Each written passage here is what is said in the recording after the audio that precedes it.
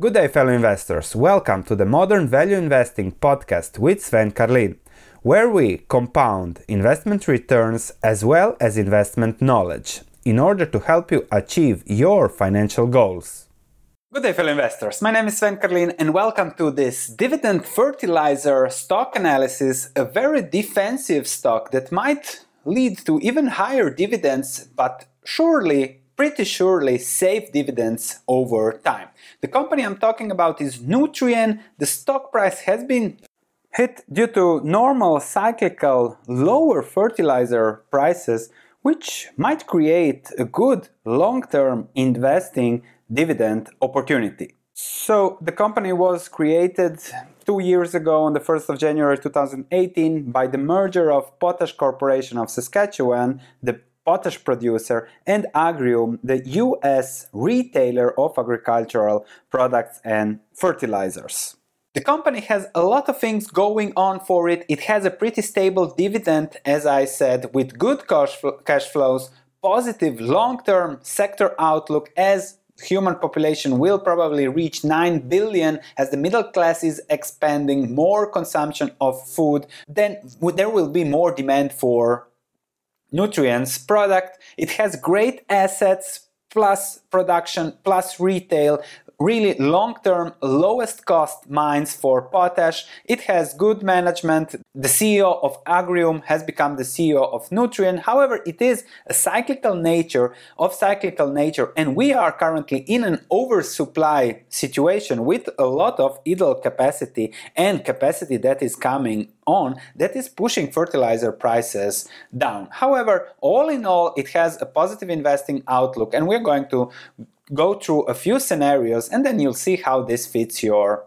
situation. So as I said, the company is producing potash mostly in Saskatchewan. They just closed some higher cost mines. It's also producing nitrogen, phosphates, but by the merger with Agrium, it has a strong retail network all across North America, also in Australia, and now also growing in Brazil. So they have combined retail and fertilizer production, and they say they are getting to about $600 million in synergies just from that combination, which is pretty significant on the current market cap of just 18 billion. So the company is very stable due to the low cost production. It's much more stable than competitors, than the benchmarks, and then the sector in general. At whatever fertilizer prices, they are making cash flows, which is minimizing risks, and they also, given their scale, they have also the ability to invest for better longer-term returns, grow, scale what they are doing as they are now growing in Brazil, for example. So very interesting situation with the company. Unfortunately, if we go to the stock price, the market is seeing lower for longer fertilizer prices because due to the current crisis, oil prices have crashed. Thus, we use less oil, there is less demand for ethanol, which is a substitute, thus there is less demand for corn, plus a good season in Brazil of soybean production, and that all pushes down the incentive to apply fertilizers, and fertilizer prices go down, plus there is overcapacity in the potash sector, which does not bode well for the company.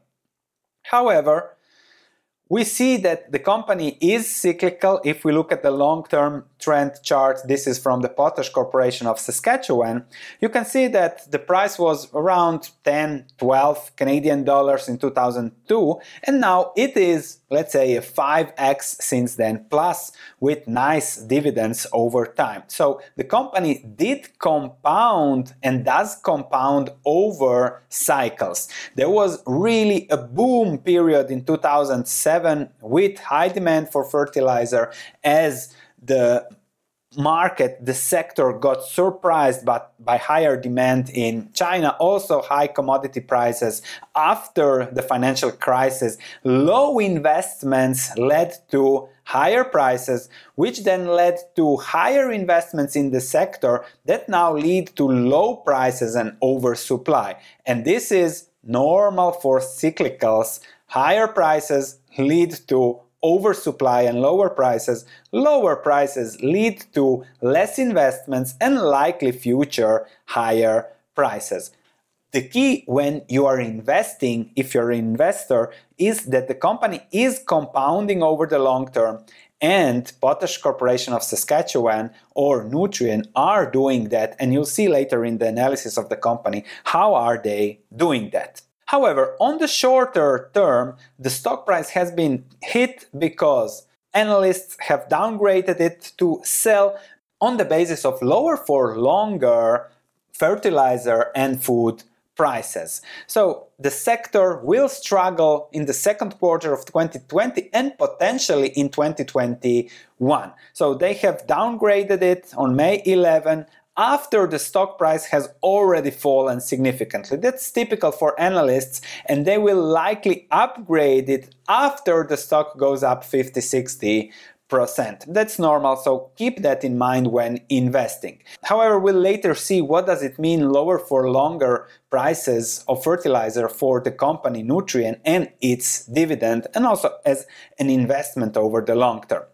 Potash prices have been low, have been subdued over the period, and due to oversupply created when there was much higher potash prices, when it was more profitable to create those mines and investments that now come online, because it takes 10 years to turn an idea into a productive mine, and now there is oversupply because the potential production has grown faster than demand. Despite the lower prices, around $230 per ton of potash, that has been the agreement with White Russia and China that usually sets the bottom for those prices. Potash Corporation of Saskatchewan or Nutrien's assets are extremely low cost, and they expect even lower cost in the future of $50 per ton, which means that if prices are $200, $300 per ton, relatively low looking at the sector, they will still have huge margins, still be very profitable, and still be able to pay the dividend even if prices stay down for a few years. If prices stay down for a few years, others will be less incentivized to increase production, because Nutrien can also increase production by 5 million tons at extremely low cost because they have idle mines and they can just turn them on. So they are pushing away competitors with their low cost and potential to increase production. And that means that somewhere in the future, in the next years, we might have an upturn cycle. And if you nail that as an investor, then you can do really, really well, as we have seen in the previous stock chart. Those are incredible spikes if you take advantage of them. But let's continue with the outlook. We see that demand is growing, is expected to grow as there is more need for food, but we also have operational capacity that is growing in line with demand, and that's pushing potash prices down, which is also not good for the company. We see here new capacity. We are currently already in oversupply due to the lower ethanol and higher food production in Brazil. And then if we look at the demand growth and we look at new capacity ramping up, we see that the capacity is even higher than the increases in demand, which will likely keep fertilizer prices lower for longer. But it's always the question about the long term here. And the long term is all about the increasing global population, more consumption, middle class, more quality food, which unfortunately with the projections of lower arable land per capita leads to a higher need of fertilizers and potentially higher fertilizer prices, especially if the current low prices don't incentivize new production. And new production can come from projects like BHP's Billiton Jansen mine. They have already spent about 3.7 billion. They still need to spend 2 billion to add 4.4 million tons on production. They will make the decision in 2021, and if they say yes, we go on with the production, then it will come online only in 2025. 5, but the market is already pricing in these kind of mines. And also Potash Corporation Nutrien has the ability to add 6 million tons of production just from their current operations that are not running at full scale.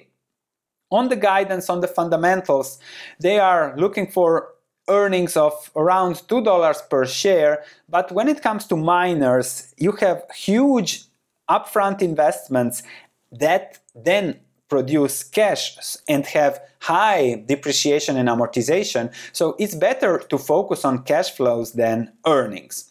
And I have here looked at their guidance, still on earnings, 3.8 billion in EBITDA. If we deduct the interest payments, the tax, the depreciation, earnings should be around 1.1 billion or $2 in earnings per share. However, if we focus on cash flows, then I have to add back the 1.8 billion in depreciation on the earnings, thus we are at 2.8 billion, and then deduct the 1 billion in capital expenditures that are needed to keep the business running as is.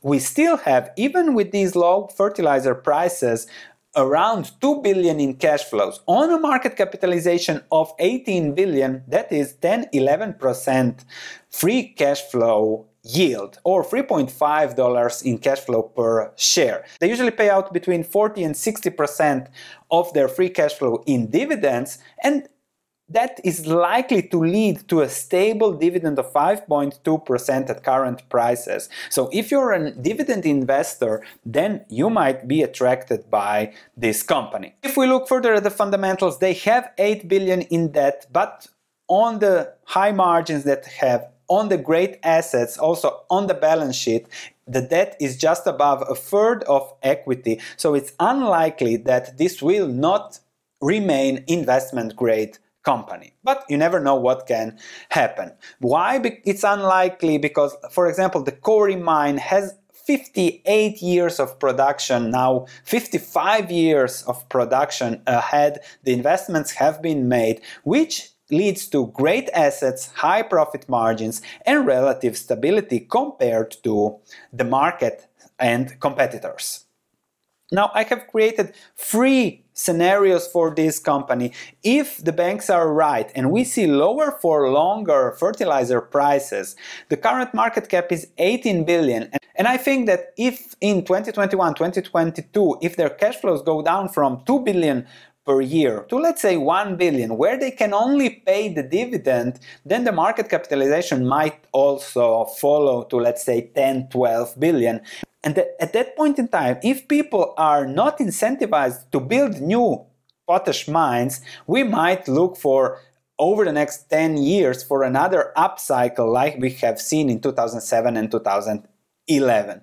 But this is a possibility, this is the negative outlook, this is why the analysts of investment banks have cut this company to sell. However, if there is strength ahead, and if the capital market projection, and if the projection the management made on the capital market day is right, then we will see 4 billion in free cash flows. We will see a 50% increase in the dividend if they keep paying out 50% of cash flows. That will likely lead to an improvement in the market capitalization of 50-60% and surely 30 billion compared to the current 18 billion. So this is a strength, this is the good scenario, this is the bad case scenario, but still it's pretty likely that they will keep the dividend alive for dividend investors. And then there is the, again, boom scenario. If we have lower prices that don't incentivize new production, new investments, and it's not easy to build a new